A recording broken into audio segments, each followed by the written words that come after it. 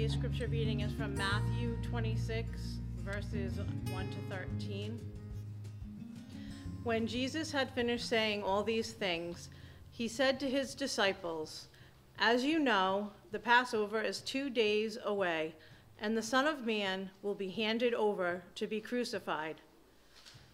Then the chief priests and the elders of the people assembled in the palace of the high priest, whose name was Caiaphas, and they schemed to arrest Jesus and secretly kill him. But not during the festival, they said, or there may be a riot among the people. While Jesus was in Bethany, in the home of Simon the leper, a woman came to him with an alabaster jar of very expensive perfume, which she poured on his head as he was reclining at the table. When the disciples saw this, they were indignant. "Why this waste?" they asked. "This perfume could have been sold at a high price and the money given to the poor." Aware of this, Jesus said to them, "Why are you bothering this woman? She has done a beautiful thing to me. The poor you will always have with you, but you will not always have me. When she poured this perfume on my body, she did it to prepare me for burial. Today, I tell you, wherever this gospel is preached throughout the world, what she has done will also be told in memory of her."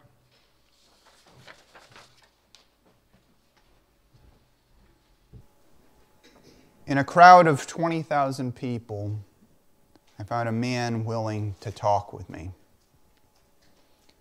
I wanted to talk with as many as I could while I was there. We were standing on the National Mall in Washington, D.C., and I actually have a picture of that. A Bible college student and a throng of atheists brought together for their Reason rally.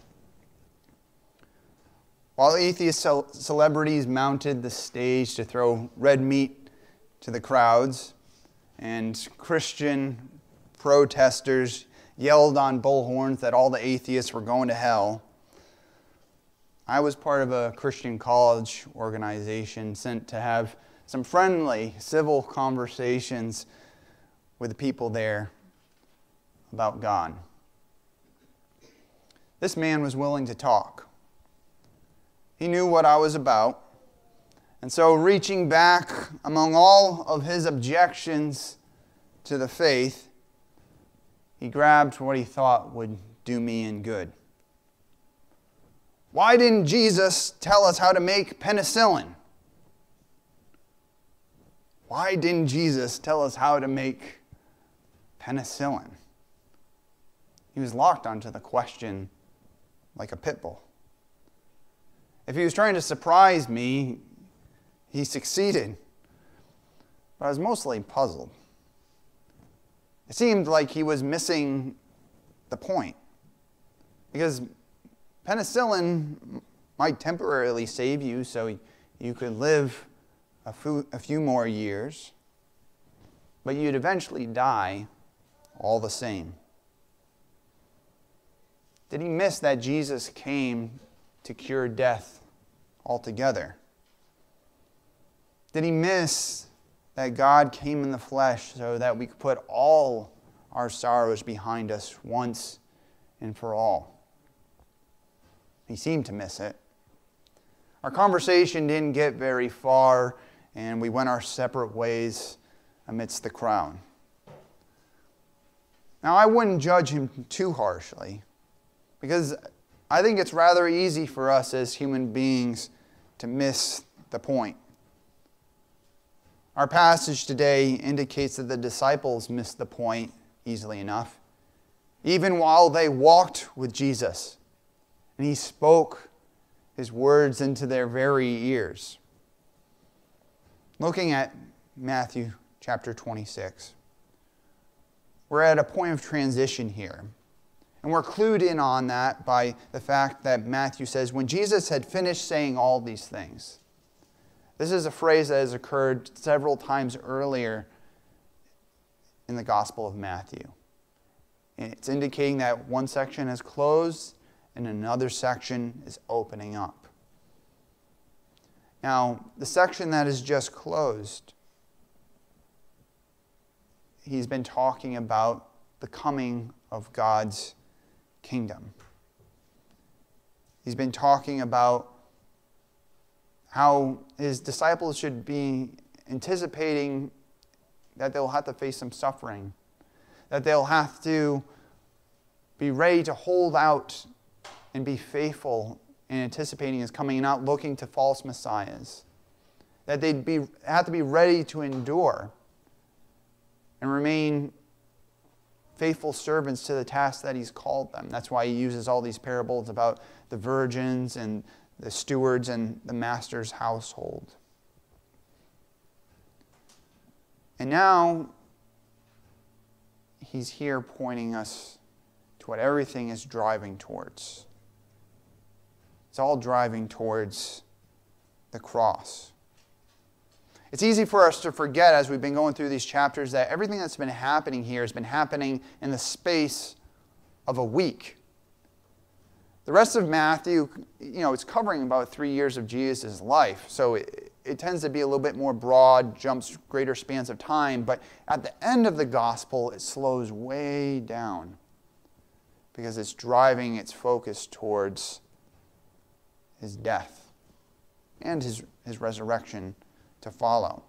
And here, he reminds his disciples of this.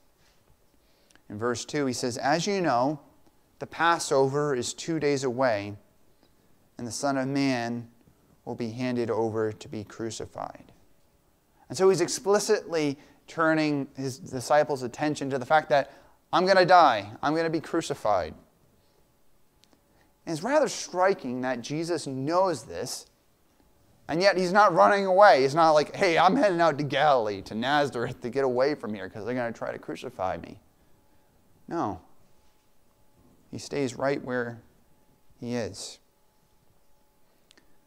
The way in which he has come to know that he's going to be crucified isn't because he's got like secret agents in the courts of the temple that are informing him, hey, they're hatching plans to kill you.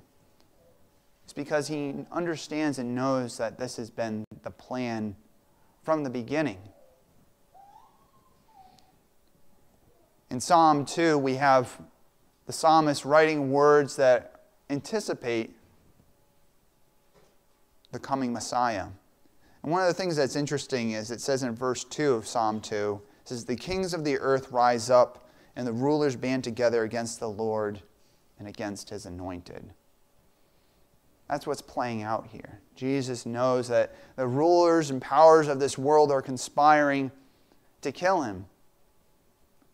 And yet, God, in all his sovereignty and wisdom, is bringing this all together in order to work out our salvation.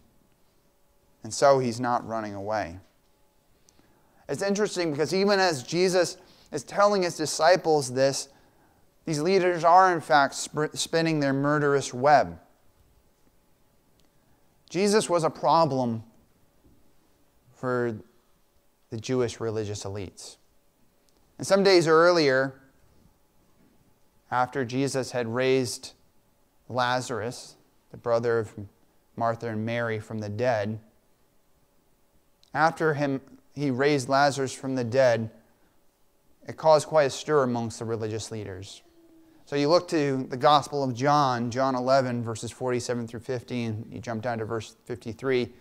We get a clue as to why they were so bothered by his activities. John records, "Then the chief priests and the Pharisees called a meeting of the Sanhedrin.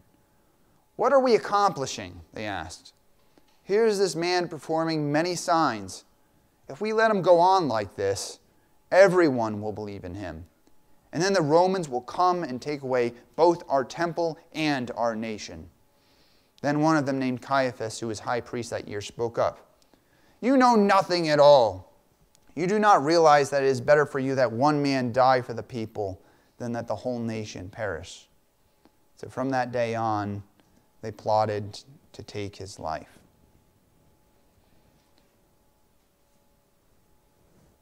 The reason that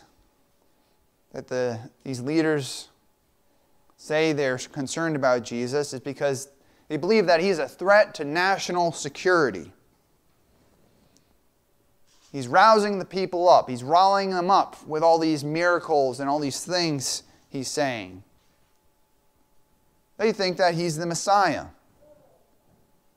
And the popular notion of the Messiah at that time was that this Messiah, which is just a word for the Hebrew word for anointed one, this king was going to emerge who was going to overthrow the Roman Empire. Pretty radical stuff. There would be no more Roman rule in the land of Israel.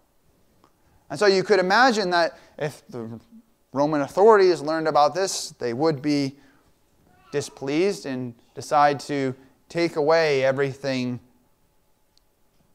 the very little bit that the Jews could enjoy with their temple and their positions and all of this. So we have a gloss of patriotic concern here. Caiaphas says it's better that one man die than the whole nation. And ironically, that's kind of what plays out, and it's true. It's to our benefit that Christ dies for our sake. But there's some personal interest here as well.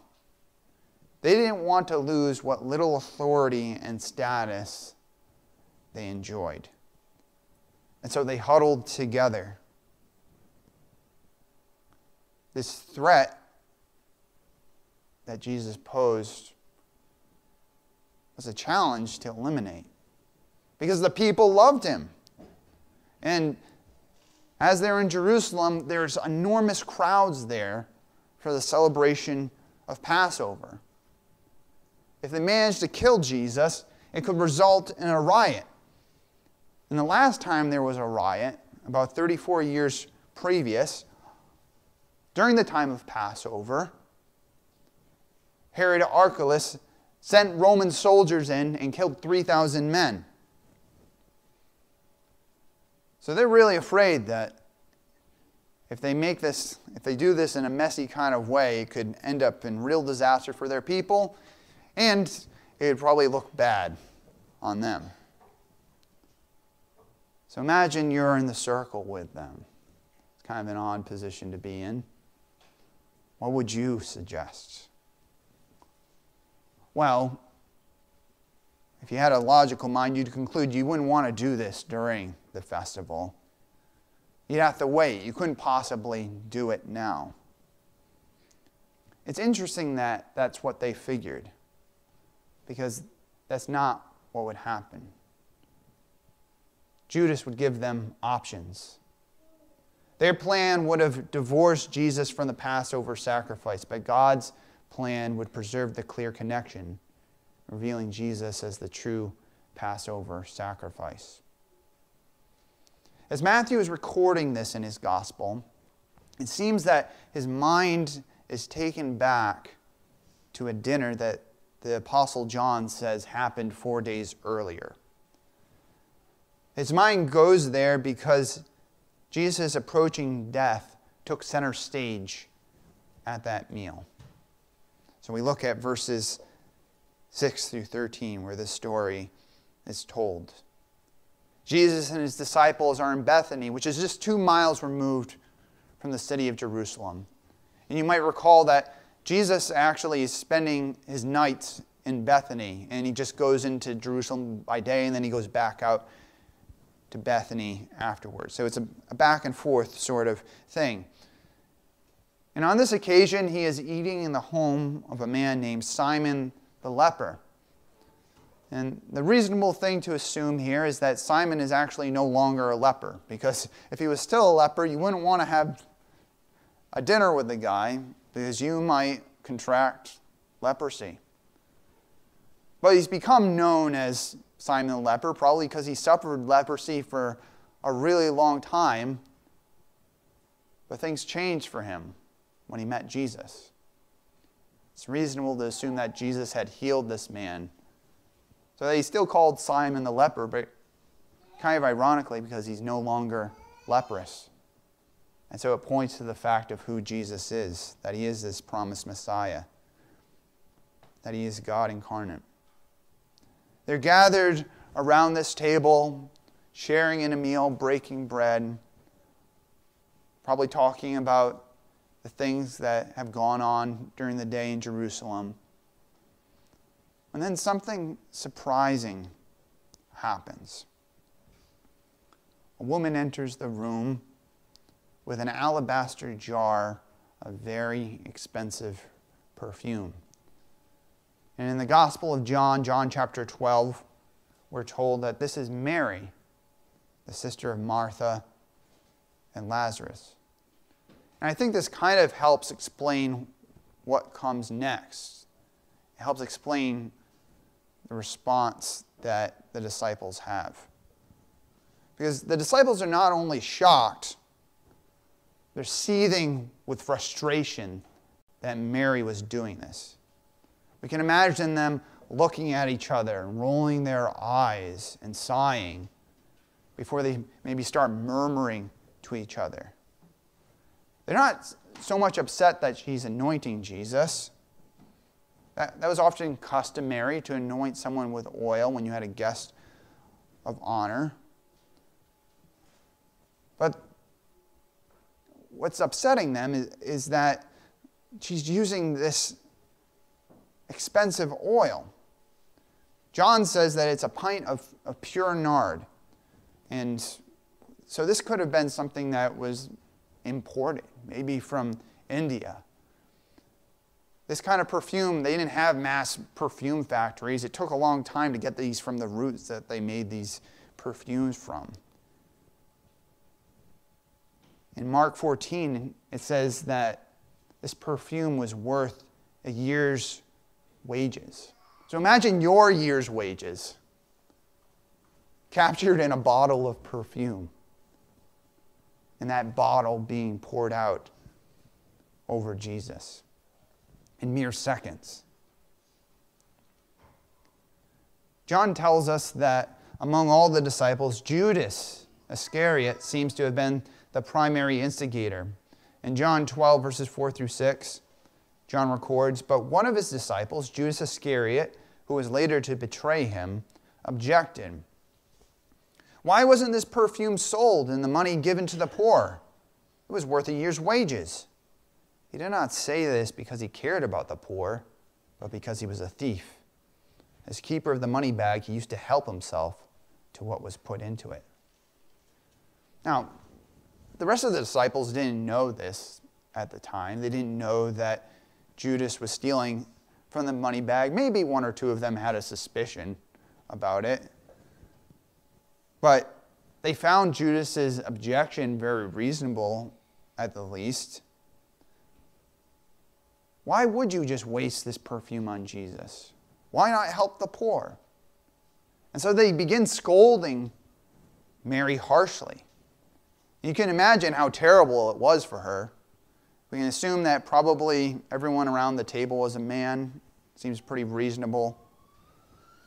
So she's entering into this room full of men, and they begin all saying how she's a fool. How could she be so careless and thoughtless to waste this perfume like this? How could she not think of the poor? How many mouths could have been fed by the sale of the perfume? Clearly, she hadn't been listening to Jesus. Jesus hears them making these comments, and he promptly makes it clear that they haven't been hearing him. He says in verse 10, "Why are you bothering this woman? She has done a beautiful thing to me. The poor you will always have with you, but you will not always have me. When she poured this perfume on my body, she did it to prepare me for burial." Jesus has told his disciples again and again that he is going to die. Before they even got to Jerusalem, Jesus had told them this in Matthew 20. It says, we are going up to Jerusalem, and the Son of Man will be delivered over to the chief priests and the teachers of the law. They will condemn him to death, and will hand him over to the Gentiles to be mocked and flogged and crucified. On the third day, he will be raised to life. So they knew this. They knew that he was going to die. And even earlier in his ministry, when some of the disciples of John the Baptist were criticizing Jesus' disciples for always feasting all the time rather than fasting, Jesus offers this defense on the basis that he's not always going to be with them. In Matthew 9, he says, how can the guests of the bridegroom mourn while he's with them? The time will come when the bridegroom will be taken from them. Then they will fast. In that moment, the disciples gladly accepted the defense that Jesus was not always going to be with them, that they should celebrate while he was with them. But somewhere along the way, they forgot this. They forgot or willingly ignored the fact that Jesus is going to die. And that, in fact, Jesus was standing at the center of everything they were doing. It seems as though they became consumed with the doing, the things that they were doing in their ministry with Jesus. They hear the words of Jesus in Matthew 19 to the young rich ruler when he says, if you want to be perfect, go sell your possessions and give to the poor, and you will have treasure in heaven. And they hear him say that, say, okay, go sell, give everything so you can give it to the poor and follow me. And in their minds, helping the poor becomes paramount. This just reveals that they've lost the point. To be sure, we should care for the poor. And when Jesus says that the poor is always going to be with you, he's alluding to God's word spoken to the people of Israel in Deuteronomy 15:11, where he commands them to care for the poor. He says, there will always be poor people in the land. Therefore, I command you to be open-handed to your fellow Israelites who are poor and needy in your land. And then even when we turn to the New Testament, we find the centurion Cornelius in Acts 10:4. He's met by an angel, and he asked the angel, what is it, Lord? And the angel answered, your prayers and gifts to the poor have come up as a memorial offering before God. So we can see that God loves it when we take care of the poor. That in one way, this is an offering unto God. But we have to make sure that we don't confuse what is at the center of everything. Jesus did not come to set up a 501c3. He did not come to set up a global charity fund. Yes, his followers should serve the poor, but the poor are not the point. If they were, we might ask, what are we doing here? The Rotary Club, the Lions Club, any other club you could mention, all of them, they don't have worship services. If the poor was the point, sell the building, sell the piano, sell the projector, sell the land. Just liquidate it all and give it to the poor. That's what we should do if the poor are the point. As the perfume drips down Jesus' forehead, leaving a trail of dollar signs, we see that the poor are not the point. Jesus is. He is worth being anointed with a year of your blood, sweat, and tears because he is the Word incarnate. He is God in the flesh.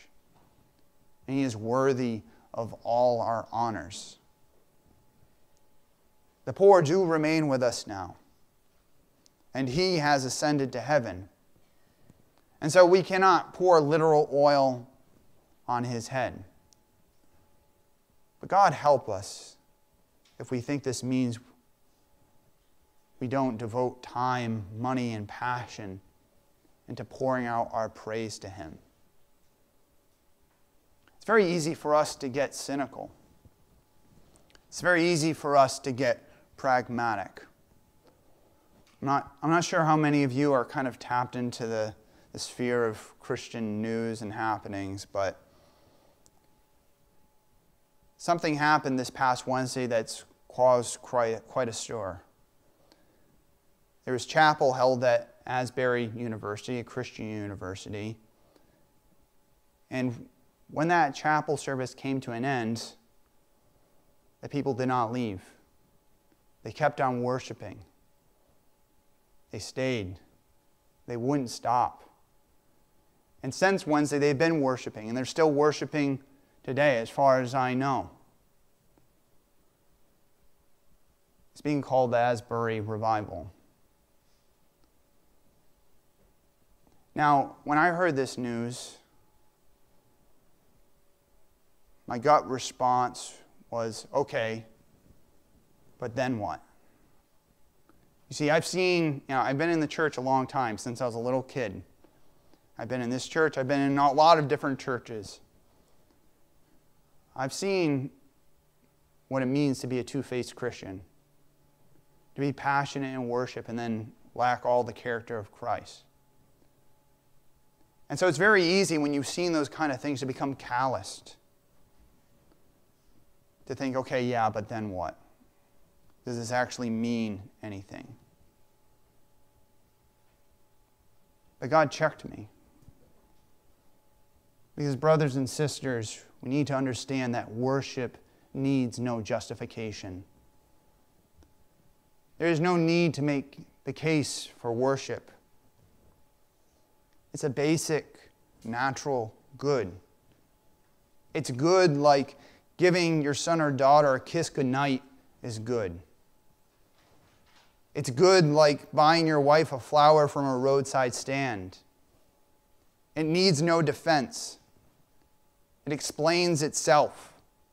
It's just good. It is just good to worship God. The psalmist tells us this in Psalm 92. He says, "It is good to praise the Lord and make music to your name, O Most High, proclaiming your love in the morning and your faithfulness at night, to the music of the 10-stringed lyre and the melody of the harp. For you make me glad by your deeds, Lord. I sing for joy at what your hands have done." It is good to praise the Lord. So don't reason with Judas that your resources are better spent elsewhere on a Sunday morning than being gathered here to worship Him. Sometimes circumstances require an absence on occasion. But this shouldn't become the theme of our lives if we aren't incapacitated. We should be eager to worship because it is good. And Mary is our model here. As she has before, Mary is once again revealing her love for Jesus, a love which should consume us all. She loved Jesus no matter the cost. Her love is more pleasing to God than all the money in the world. This is why the Apostle Paul can say in 1 Corinthians 13:3, "If I give all I possess to the poor and give over my body to hardship that I may boast, but do not have love, I gain nothing." We cannot love others rightly until we love God rightly. We cannot speak of justice either for the poor or for anyone else without giving God justice. He is worthy of our worship. He deserves our praise. It belongs to Him. This comes first. And then done right, it tows all the train cars of righteousness behind it. Maybe you doubt this. Maybe in so many words you're saying, Why didn't he give us penicillin? Well, Jesus tells us. He didn't give us penicillin because he did something better. He gave us his body. Mary is not only worshiping Jesus, she's anointing his body for burial. So when Jesus says that she will be remembered for all time wherever the gospel is preached, he's drawing a direct line between the gospel and his death on the cross. The gospel is bigger than the cross, but it is nothing without the cross. I want you to remember that. The gospel is bigger than the cross, but it is nothing without the cross. The gospel is the good news that God's kingdom is coming, that the King has appeared, and his name is Jesus. The Jews are expecting war with the Romans, but they've set their eyes on the wrong foe. The real foe is death. The real foe is sin. The real foe is Satan. The threat of death is the power behind every tyrant. We've sold ourselves to death's tyranny because we are sinners at heart. We rebelled against God's rule. We separated ourselves from the giver of life. And so we are ruled by everything else. Satan is pleased to see us buried in our chains. The battle lines are not found on a field. They are formed on the human body. And we have all been overrun. But here Jesus stands. He hasn't fallen, but he will lay his body down.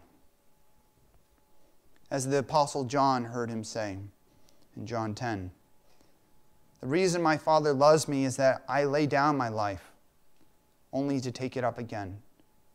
No one takes it from me, but I lay it down of my own accord. I have authority to lay it down and authority to take it up again. This command I received from my Father." Jesus will lay down his life so that we who have fallen can be raised to new life with him. Guilt forgiven, sin broken, and death overcome. The perfume that revealed Mary's love for Christ fills our nostrils with a far greater aroma of his love for us when he says that this is for my burial. Because he is being buried for us. He's being buried for you. He's being buried for me. He's going to do what money could never buy. He's going to ransom our lives with his life. Let us pray.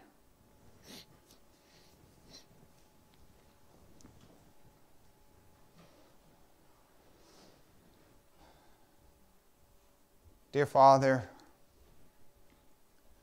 we confess that, like the disciples, we can often miss the point or lose the point, Father. So easy to get consumed by the doing of the church, the ministries that we're involved in, the friendships and relationships that we try to form in small groups, Father, the seminars we go to, all of this.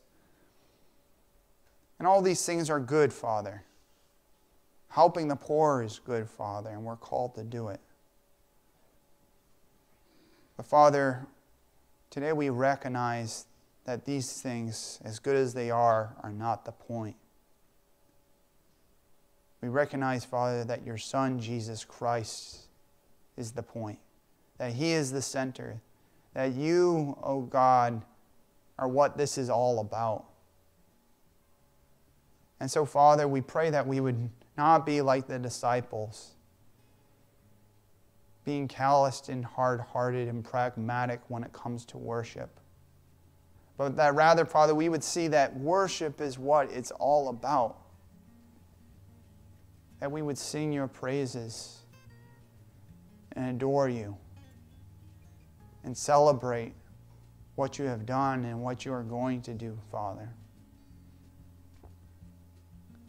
Father, we pray that the Holy Spirit would fill us so that we would have these kinds of hearts.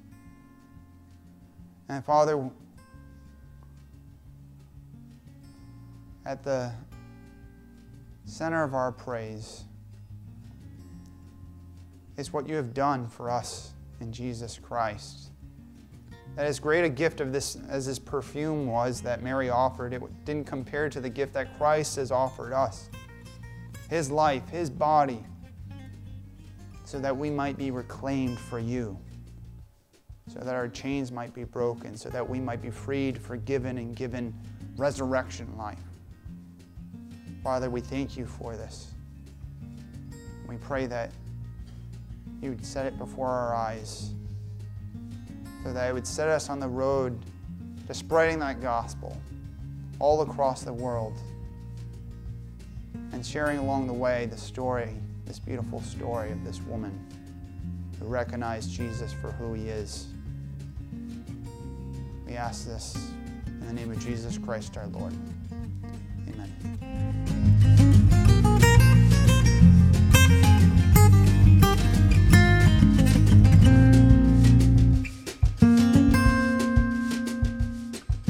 Hey there, Pastor Tom here. I hope you enjoyed this sermon I offered to Rockland Community Church. Rockland Community Church is located at 212 Rockland Road in North Scituate, Rhode Island, just around the bend from Scituate Public High School. We invite you to join us in person or virtually this Sunday as we continue our series through the Gospel of Matthew. It's our joy to welcome you into our community.